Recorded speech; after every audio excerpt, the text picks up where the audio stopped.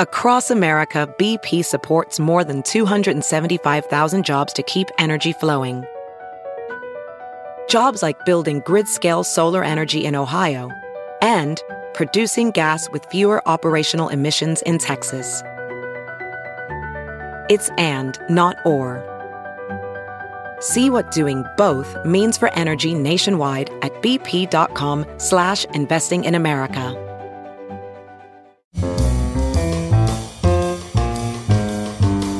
For January 3rd, it's the Word of the Day.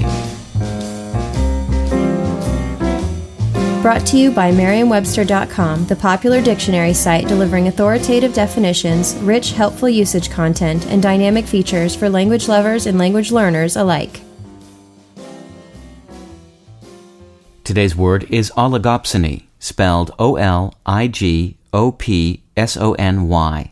Oligopsony is a noun that means a market situation in which each of a few buyers exerts a disproportionate influence on the market.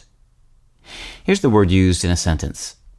The small number of supermarkets in the region has created an oligopsony in which the stores can dictate the price they pay to farmers for meat and fresh produce.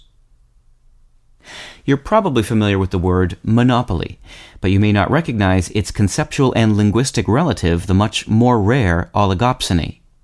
Both monopoly and oligopsony are ultimately from Greek, although monopoly passed through Latin before being adopted into English.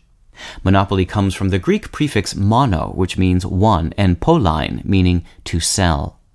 Oligopsony derives from the combining form olig, meaning few, and the Greek noun opsōnia, meaning the purchase of victuals, which is ultimately from the combination of opson, meaning food, and ōneisthai, meaning to buy.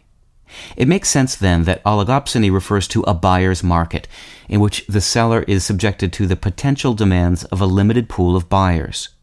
Another related term is monopsony, M-O-N-O-P-S-O-N-Y, used for a more extreme oligopsony in which there is only a single buyer. With your word of the day, I'm Peter Sokolowski. Visit Merriam-Webster.com for word games and quizzes, words at play blogs and articles, Ask the Editor videos, and real-time lookup trends. Visit Merriam-Webster.com today.